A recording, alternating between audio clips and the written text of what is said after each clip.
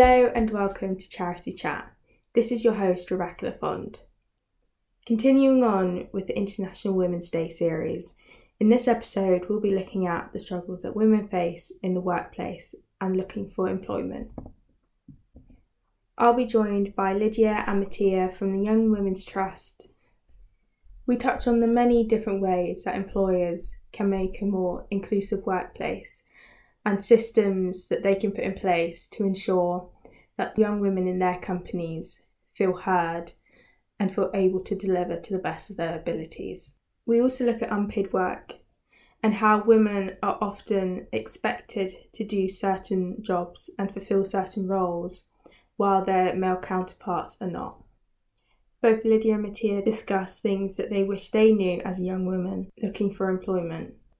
It was such an interesting conversation, and I know I learnt a lot from it, and I hope you will take away some useful tips, knowing a little bit more on how we can all help young women starting their careers.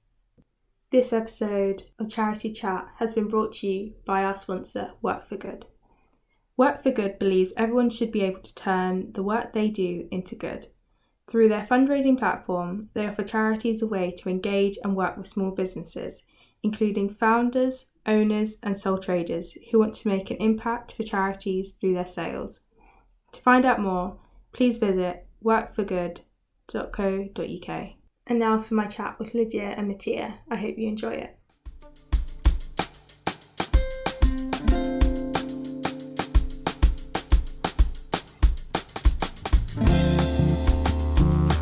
So, hi guys. Do you guys want to introduce yourselves and sort of tell me a bit more about your organisation?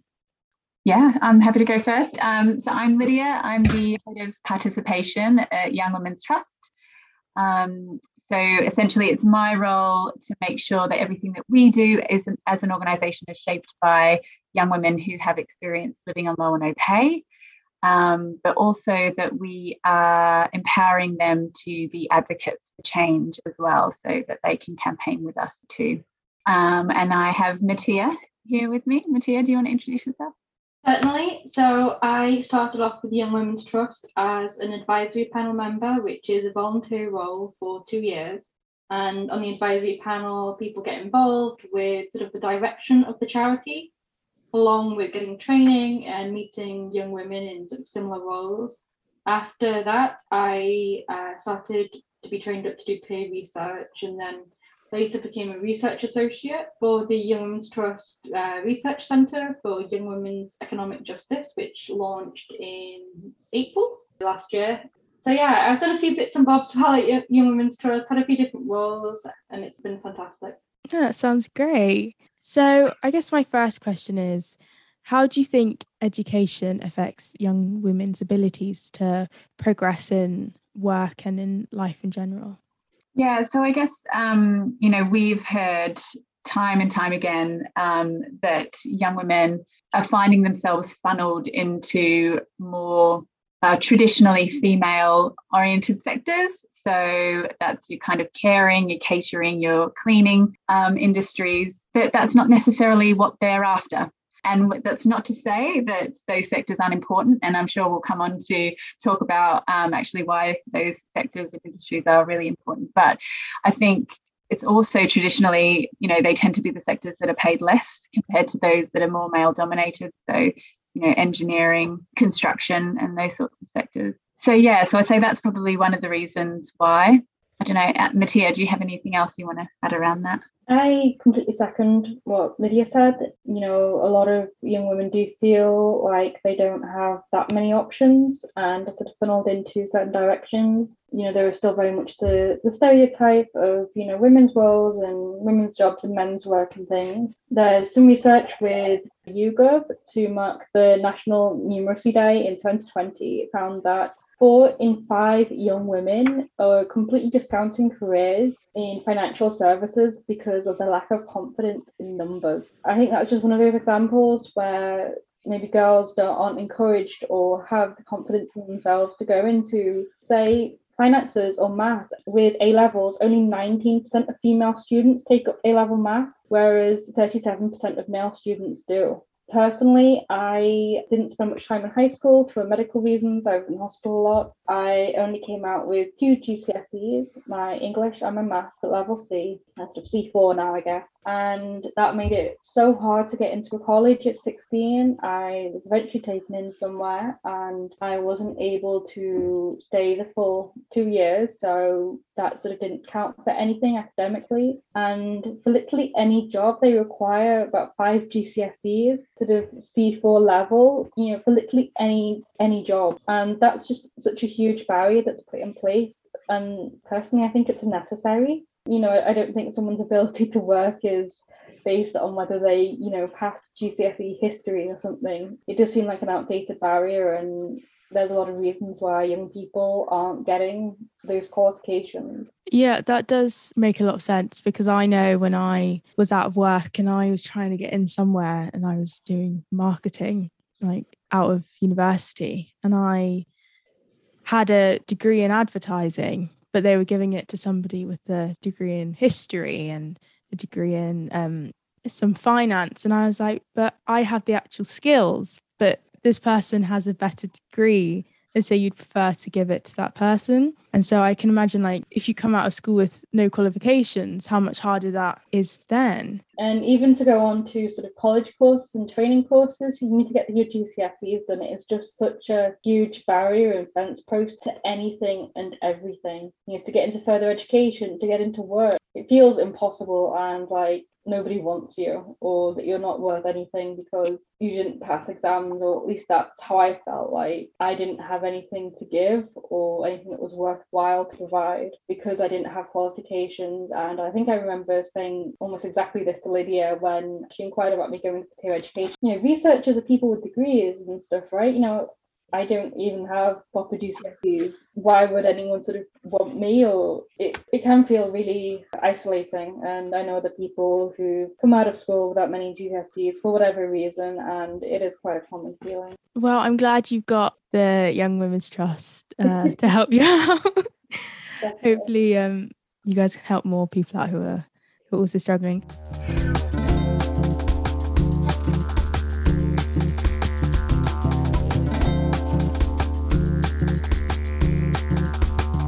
Something that you mentioned earlier, Mattia, is the Young Women's Advisory Panel.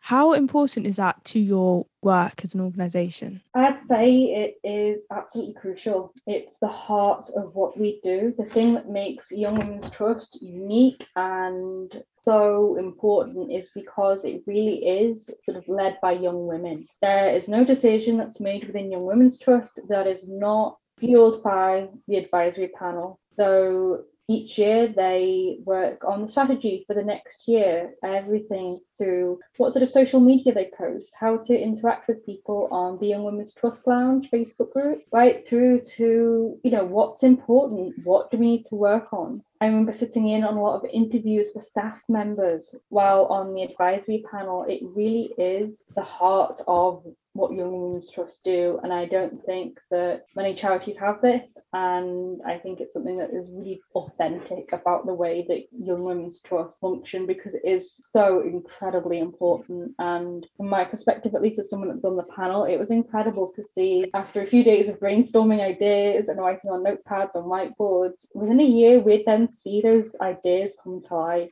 And it would feel like we had that effect on the organisation and therefore other young women. Amazing. And just to echo that, I think it is about kind of handing the mic over as well.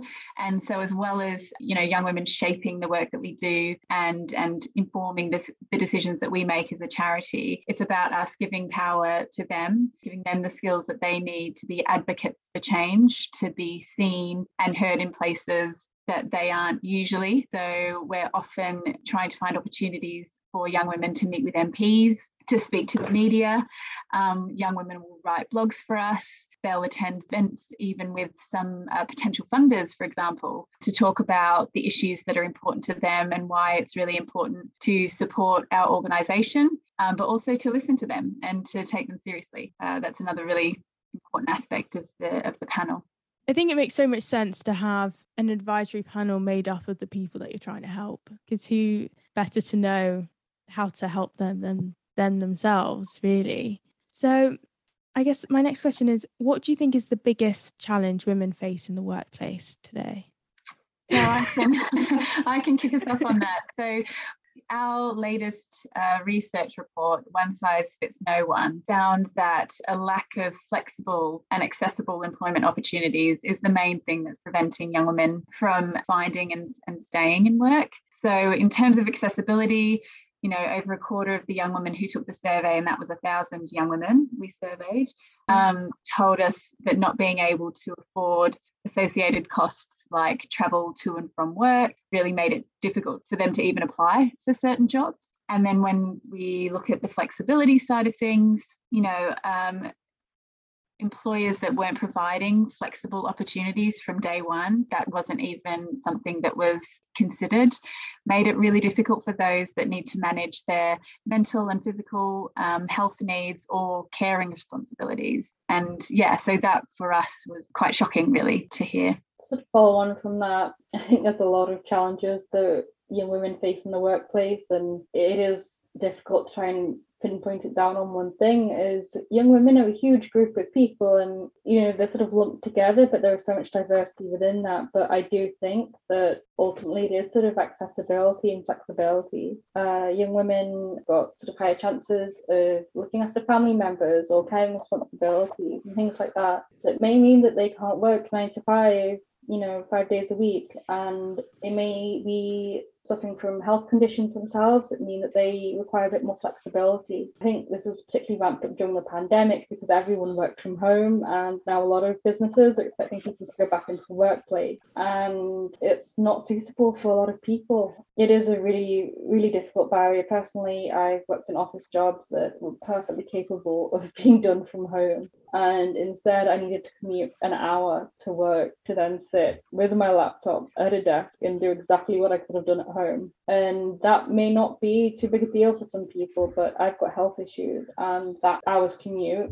2 hours total, would exhaust me. It was tiring, and it cost money that I didn't have to spend when I stayed at home. And the same goes for people who have little kids to look after or family members to support. So often overlooked when people don't have those responsibilities themselves. That makes a lot of sense. And I guess this is just from my experience, a lot of the people making the decisions aren't women. And so maybe don't have to go through those same challenges such as childcare and those types of things. And I think often it's almost like a second thought and not at the forefront of their decision making. Actually, it really should be. Exactly. Yeah. Yeah. Second thought would be better than where it is now, to be honest. And I think something else, as well as offering, flexible working policies from day one, or the opportunity to work flexibly from day one, and, linking also to the kind of accessibility side of things, it's really important for employers to be really responsive to the needs of their workforce. And I think that involves really listening to people and understanding, who they are, what their situation might be, and what their background is. We talk about this concept of intersectionality, and that's something really important to us at Young Women's Trust, really understanding those kind of intersecting experiences that people have, or young women have, that might impact their ability to work or stay in work. And so we really believe that employers have a responsibility to really understand that and take the time to understand that. And we think that, in doing so, they're going to be able to create workforces that are really diverse, feel really inclusive, that people feel, really motivated in their work because they feel understood. Just, one other thing. No, I 100% agree with that.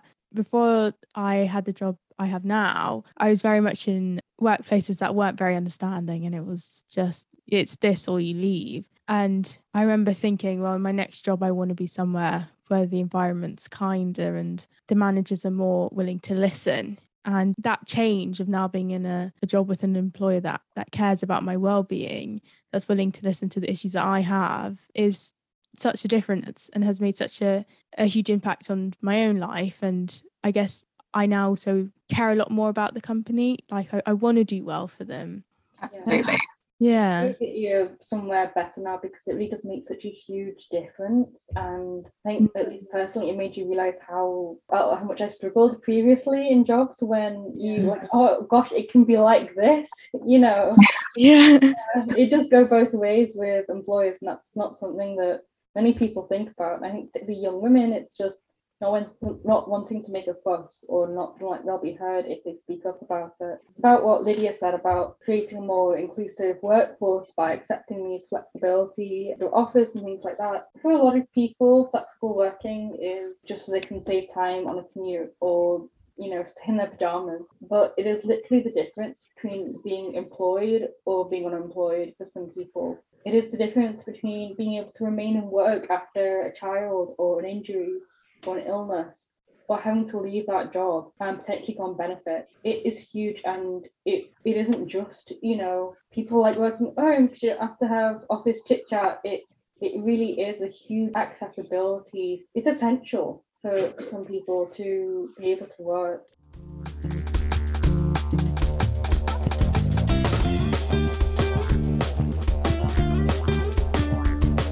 And how do employers go about building a more equal workforce, I guess, to help, create this change? Yeah, so I mean, there's several things that employers can do, and some, around flexible, like I said, offering flexible work from day one. So that doesn't have to be something that you earn after a certain of time working, that actually it just is commonplace to be offered and access it whenever you need it.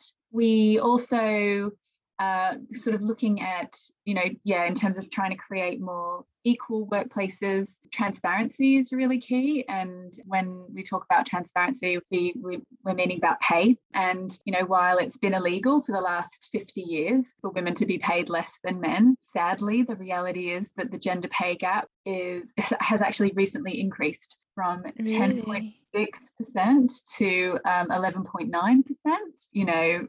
I think a lot of that is largely down to throughout the pandemic, lots of employers stopped reporting their gender pay gap. So there's definitely some effort that needs to be made to kind of get employers doing that again, and so that that transparency is there. So, that real sort of lack of salary transparency makes it really impossible for employees to know if they're paid less than their counterparts for doing the same role. And at Young Women's Trust, we believe that everybody has a right to know, what roles paid before applying for them, so that, you're having them quite clearly on job adverts, so that you know the type of salary that you're expecting in that role. And yeah, we do think that sort of tackling salary discrepancies and being more transparent around that will help with tackling inequality as well. I guess sort of linking back to our one size fits no one report, our recent research, that young women told us that they are really keen to have more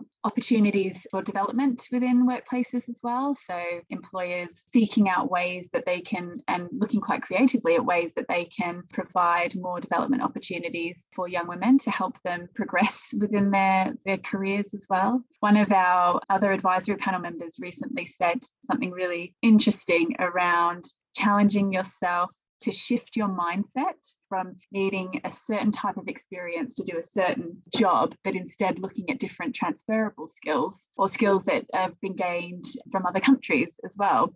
And, that can help tackle some of the bias around, educational requirements, or the sort of, traditional skills that are required to do a job. So thinking more creatively around the skills that women bring to the workforce, and in order for them to do a certain job. I don't have much to say, because honestly, I don't know. I don't have the answers, and I wouldn't know where to start. But I think that just listening to people, for people who manage workplaces, for bosses and employers, listen to your staff. You wouldn't be the manager if it wasn't for your employees, and there is so much that is just disregarded for whatever reason. There's a lot of bias. And if your workplace is really unbalanced in whatever way, then maybe have a think about why that is, and think about what it is with your business or your organization that is attracting certain types of people or pushing other types of people away. Think about the application process.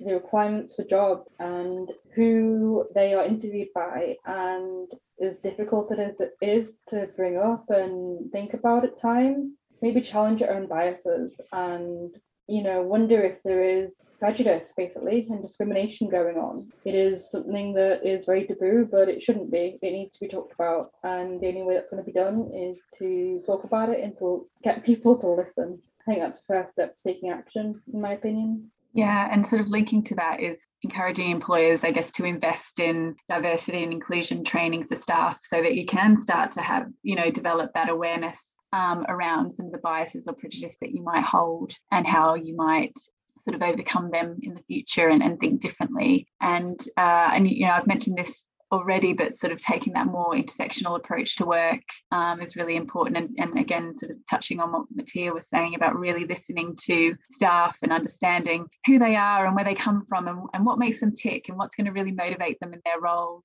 and what's going to be able to support them in their roles as well.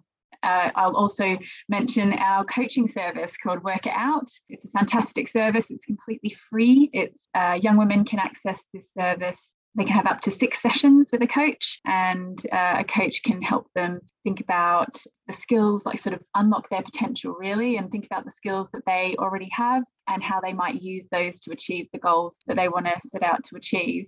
So they're really skilled at supporting around improving mental well-being and also just kind of opening up your mind to what is possible and what opportunities are out there that might pique your interest that you might want to, going into in the future. So yeah, definitely employers, it'd be great for them to kind of partner with or signpost to services like our coaching service that can support young women in their workforce. So yeah, Mattia, have you used Work It Out before? I have, yes. My sort of first experience with Young Women's Trust, I went on the website to sign up for the Work It Out coaching service and came across the advisory panel thing at the same time. My expectations for the Work It Out coaching weren't particularly high, to be honest. I thought, it's free, I'll give it a go. I didn't know what I expected, but I didn't expect it to be life-changing, and it was. And I've spoken to so many people who have experienced Work It Out coaching, both through Young Women's Trust on the advisory panel and things, but also through peer research. And it has changed everyone's life in some way. Some of those are huge ways, some of those are smaller ways, but it really is incredible, the services that it provides. I had 6 sessions. I started off not knowing what I wanted to do with my life, feeling sort of picked down and lost. I had no GCSEs. I hadn't been able to pick down the job or anything.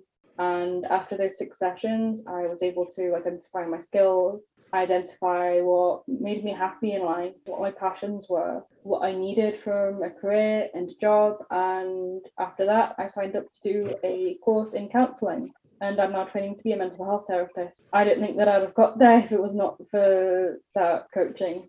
It really is a brilliant, brilliant service, and I can't recommend it enough.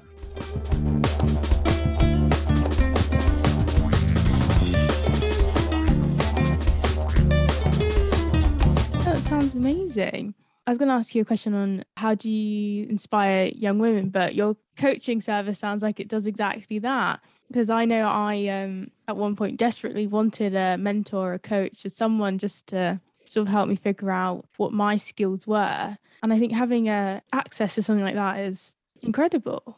Yeah. It really is, yeah. And it goes hand in hand with our CV feedback service, which is also free. It's what it sounds like, really. You send in your CV and that's then looked over by people who work in HR, and they review it on a little grid system, and it's really sort of easy to sort of break down their feedback. Sometimes it's line by line, sometimes it's about the layout, sometimes it's about how to describe the skills that you've got in a better way. So you might just put down that you worked in Tesco for 2 years and that's it. And they'll be like, okay, well, what skills did you learn? And sort of pull out those skills in you in a way to describe it that people didn't really think about. And it can apparently be really beneficial to getting jobs. And I think it's also boosted a lot of young women's confidence, because looking at your CV, it feels like it defines who you are, your worth, and your ability to get a job.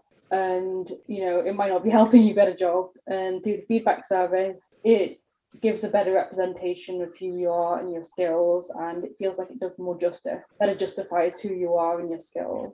And do you think services like this help, I guess, break down those stereotypes of you have to, I guess, do a job that's more catered for a woman, or like you can't necessarily go for this job because it's more male dominated? Yeah, I would say so. And I think, because it's more about sort of identifying what your interests are and what you think you're really good at. So our coaches use something called solution focused coaching. So it's less about things that have happened in the past that may have impacted your ability to work, although you can talk about that. So a coach is never going to say, sorry, you can't talk about that with me. But they really kind of try and reframe it so that you're looking sort of ahead and you're thinking, okay, so what am I really good at, and what skills do I have, and how can I apply them going forward, and what are the opportunities out there that could be open to me. And it's never sort of taking into account the fact that you're a woman. So I think services like that, yeah, absolutely do help to sort of break down those stereotypes. And I think touching on, we were talking about education earlier, it's also important that careers advice and in schools are doing their best to encourage girls and boys to think about jobs that aren't just in the more traditionally male or female industries. Again, sort of working in that more solution focused way, kind of opening up all opportunities based on what it is that you're good at and your interests, and not just kind of pigeonholing you in a certain area just because of your gender. I remember going to one of those career things at school. They sort of told you what career you'd be good at, and I think most of us just got nurses and things like that. It wasn't very broad. So I guess looking back at your own careers, what's the one thing that you wish you'd known about achieving your own goals? This is a very good question. And I must admit, when I saw it, I was like, oh my gosh, it feels like quite a big question. And I'm trying to sort of think back. I think actually one thing that's come up recently when I've been working with our advisory panel is this idea of kind of networking opportunities and how actually important that is. And I think there's this kind of like fear sometimes around networking and having conversations with people that you don't know and that sort of thing. And I think for me, I feel like I really would have benefited from just being a bit more kind of aware of like what networking opportunities were out there for me, or even kind of my employer opening up those sorts of opportunities for me so that I could, meet people in different industries and, understand what it is that they're doing, how our roles might connect, and kind of doing that a bit more earlier on in my career. Rather than now in my sort of more senior position, thinking about like partnerships and networking, that kind of stuff. I think it's really beneficial a lot earlier on. So yeah, I would say kind of more networking opportunities, and would have been really useful. And what about you, Mattia? It is a very sort of difficult and broad question. It is, I'm sorry. What am I meant to say to that? I'm just about to turn 24 and I'm only, partway through training of what I want to do. And I've done a few different things and sort of floating around. I think I should have paid more credit, and probably goes for a lot of people, more credit to my transferable skills. Again, I didn't have qualifications, I didn't have certificates, and everywhere sort of bans you or is not interested because you don't have those. But there is so much that all of us know and are so capable of doing that we learn from our personal life, from our upbringing, from our family, from previous jobs and volunteering. I had a lot of skills that I never sort of valued in myself or realized that they were skills. I've always been good at talking to people and, chatting. I'm creative. I'm so stubborn. And I never really thought of them as skills until I sort of went through the Work It Out coaching services and got involved with the Young Women's Trust. And I realized that I had all these skills, and they're the kinds of things that help you get jobs. They're the kinds of things that help you, function in this world. But I never really sort of thought of them as skills, and I don't think a lot of people do.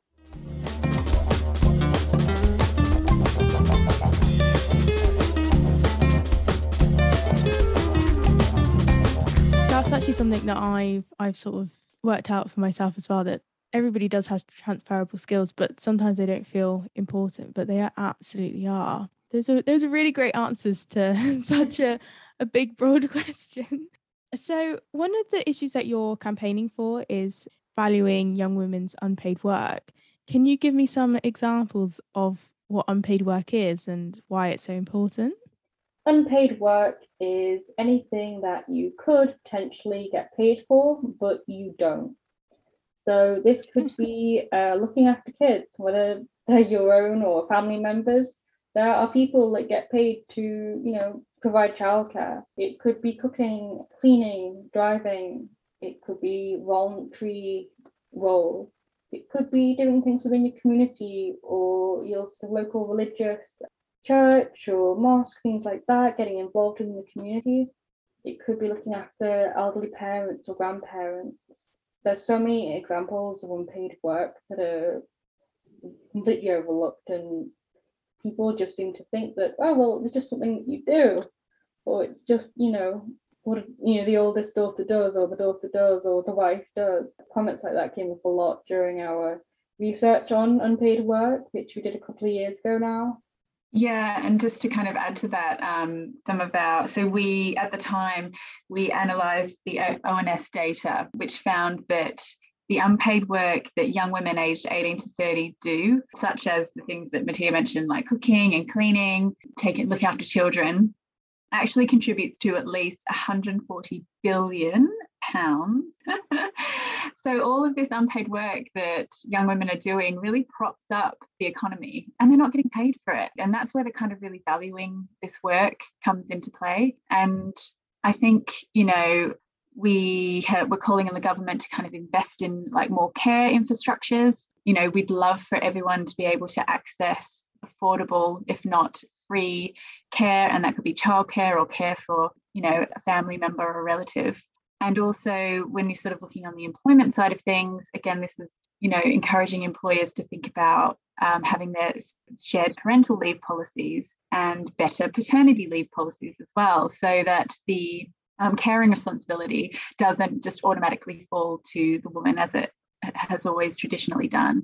So I just couldn't believe when we did that research that 140 billion pounds is how much that contributes to the economy. It's huge. Yeah, that's a ridiculous number. I didn't even know what unpaid work was until I saw it on your website, and it was quite a shock to me. But actually, it is so true. There's all these, I guess, women caring and looking after and doing all these jobs that they're not making any money from, but they're just expected to do. And how do you think we go about, I guess, reducing the amount of unpaid work that women do, or I guess making it more paid, or sharing responsibilities with their male counterparts?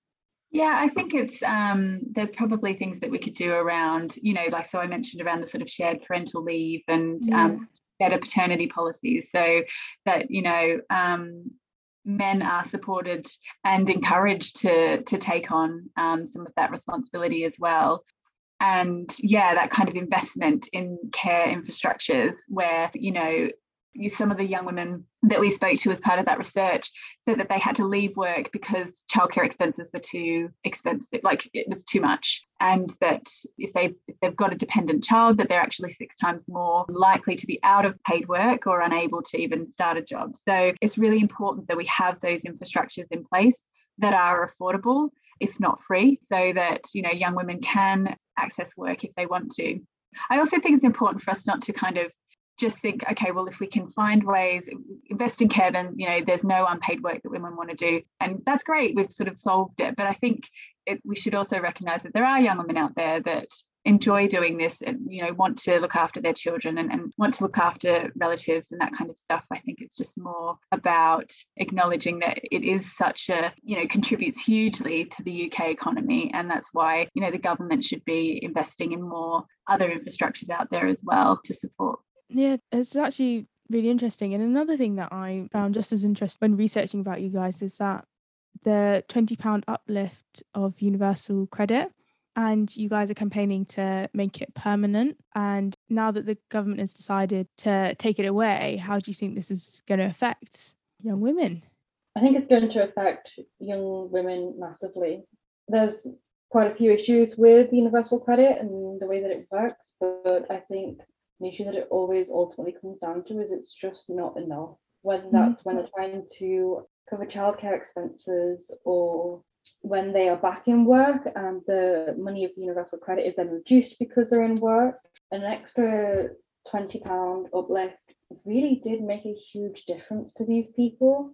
To then lose it suddenly, even though we were expecting it to go, it's huge. £20 is a weekly food shop. It really does add up. And I remember a lot of the research calls that we did about the £20 uplift, and you could hear some of the fear and angst in young women's voices. And personally, I'm on universal credit. I, received the £20 uplift. I would say that I cope financially, but the £20 uplift has been noticeable. And you do go without. It's the only way to sort of make it work. And the thing that I think is most important to bear in mind is that the people who make this decision and makes all the decisions around universal credit about benefits, about welfare, about taking the £20 uplift away, are the kind of people who don't realise the importance and the value of £20.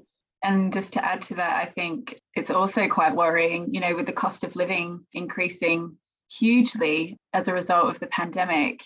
That £20 uplift was a real lifeline to a lot of young women. And now that that's gone, it's forcing them to have to make some really difficult decisions to make their universal credit stretch to just be able to afford the essentials to live on. Yeah, even though that was the government's decision, we are still campaigning so that they increase it in line with inflation, so that, young women aren't having to make these really tough choices to live. I hope you guys succeed. What can we do to help young women in their employment? We've already sort of touched on this a bit. Yeah, so, staff are trained around diversity and inclusion, so that they can tackle that bias and tackle discrimination when they see it as well. And we also see it being, the responsibility of all employees to be like a really good ally to young women as well. And, challenging that discriminating behaviour when they see it, like call it out. If it doesn't feel right in your gut, it probably isn't. We would really encourage people to be that ally to young women. I echo everything that Lydia has said, working on internal bias and the sort of vibes that your organisation or business might give off that may make people not want to apply. I think, again, talking about things, the pay and these things are often thought of as quite taboo. One of the young women I spoke to on one of the research calls, she was in the locker room of where she worked. I can't remember where it was now, but a male co-worker was talking about his pay slip, moaning that he didn't have enough money, and he actually mentioned how much he'd got that month. And she sort of said, hold on, how many hours have you worked? He explained, and that's how they found out that he was getting paid more than her for doing the exact same job in the exact same hours. And if it wasn't for him sort of moaning in the locker room about it, then they probably wouldn't have ever known. And they then worked together to work out how to approach their boss about it, which I think is just the most perfect response of being an ally, talking about it, being accepting, and working together to make a change. And their employer actually did listen and did support them and did end up increasing her wages to what he was earning, which is the least that can be done in that kind of situation. I think a lot of it comes down to respect. In my experiences of employment, I feel like it comes down to equality and judgment and so many different things, but ultimately I feel like it's being listened to. I explained that my health affected my job, but I could do it if I didn't have to come into the office every single day.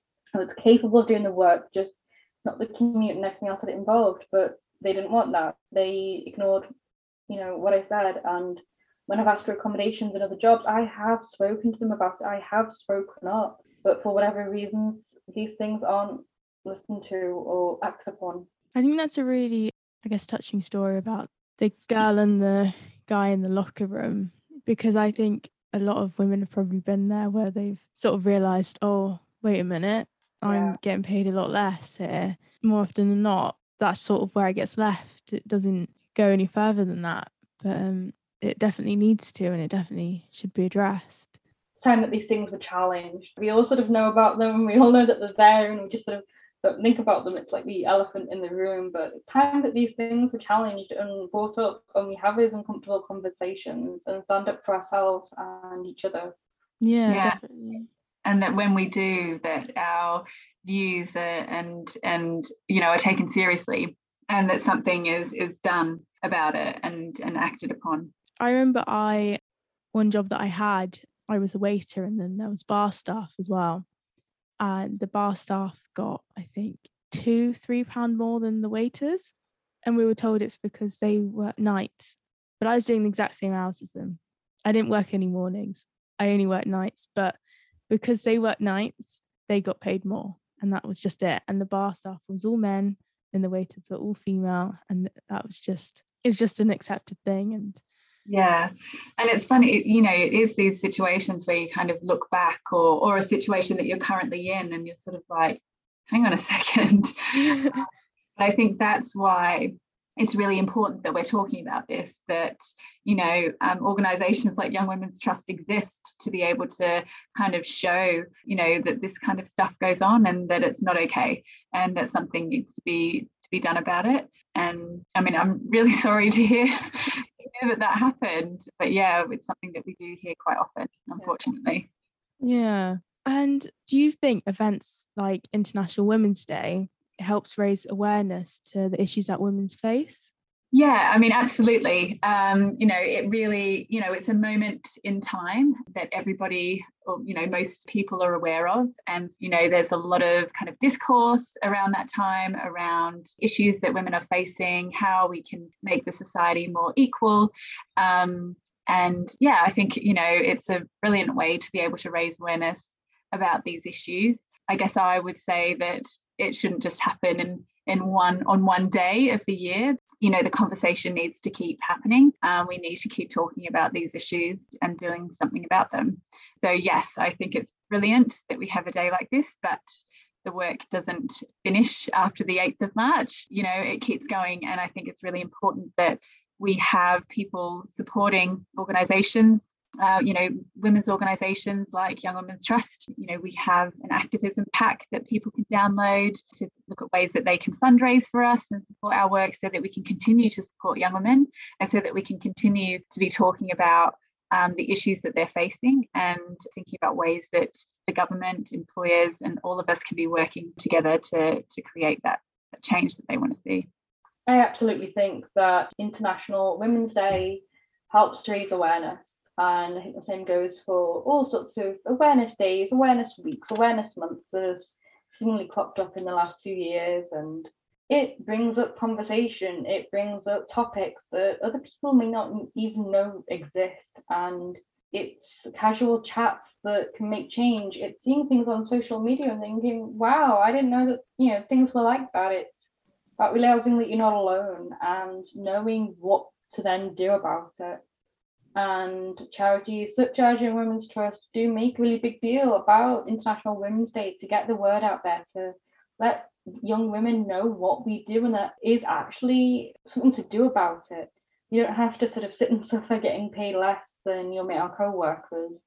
I again do think that it's a year-round problem, not just one day of the year, but it's better than nothing. And I think that anything that can help raise awareness and help provide sort of opportunities for young women to know how to get help, and that's a sort of signposting, is incredibly valuable.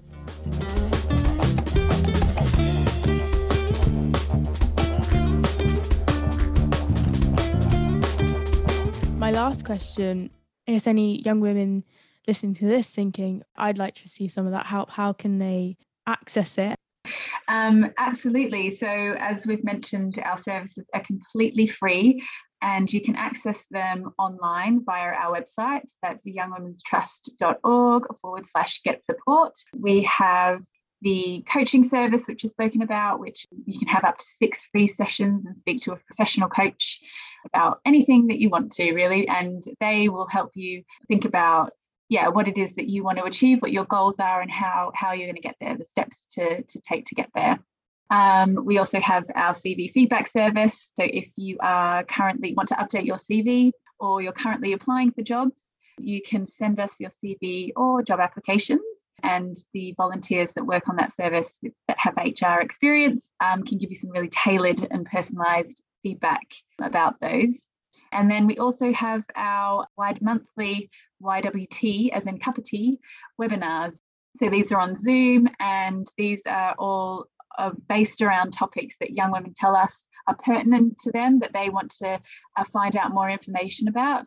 So the ones that we have coming up are around motivation and also around being your best self. That sounds great. I would say again that the Young Women's Trust website is a really great starting point. It will take you to the different sources like the CV feedback, the working out coaching. Young Women's Trust are really active on social media. So just give them a follow on Instagram or Facebook, and you'll sort of naturally stay in the loop of what's going on and the opportunities available. The YWTs are great. They've done all sorts from budgeting to your CV, interview skills, journaling. There's so many different things going on. There's also some great signposting to links of other organisations that young women may need or benefit from. But I'd say just go on the website, and like Lydia said, the services are free. I signed up to do the Work It Out coaching because, you know, it's free, why not? And it's changed my life, and what have you got to lose? Just one other thing I forgot to mention as well is, you know, Mattia is here today and speaking so eloquently and sharing her experiences and also her involvement with us as an organisation. We will soon have an opportunity for young women to join our advisory panel. So that will be opening up very soon. So definitely keep an eye on our social channels and website for that. And we also have a closed Facebook group called the YWT Lounge. So you can search for that on Facebook and request to join. Again, this is a wonderful space. We've got about 1,000 young women on there, and it's a lovely space for them to hear about opportunities to get involved in our work, to share their experiences, and to support one another. Yeah, that sort of peer support and people rallying around and really helping each other and uplifting each other. It's really lovely. So do check it out. Yeah, that sounds amazing. And definitely I wish I'd found your organisation when I was looking for work, because it can be really lonely. Thank you so much for coming on the podcast. We really appreciate it. Amazing. Thank you so much for having me on. Thank you so much for the opportunity. It's been an honour to sort of talk about Young Women's Trust and services that we provide, and I guess most of all the young women that we're, you know, representing. Yeah, well, it's more of an honour for us because we're learning so much. You know, now I know about unpaid work and, you know, all these things that I had very little knowledge on before. I've learnt a lot. So thank you.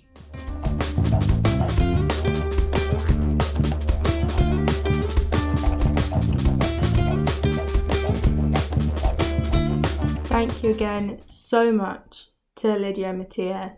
I learned an incredible amount during that conversation, and it really made me think about my own experiences and the people and young women around me and how I can assist them to achieve everything and anything that they want to without barriers that employers and society have put in place.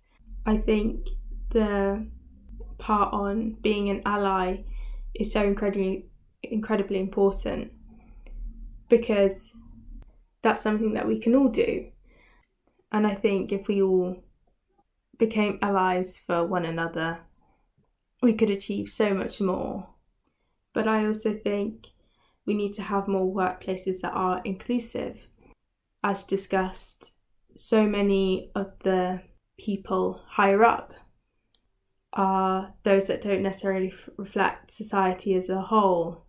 We need to have more CEOs and managers and directors and decision makers that are focused on making a happy workplace for everybody, because as we've heard, there's way too many young women who feel like they can't have the job or be employed by a certain company.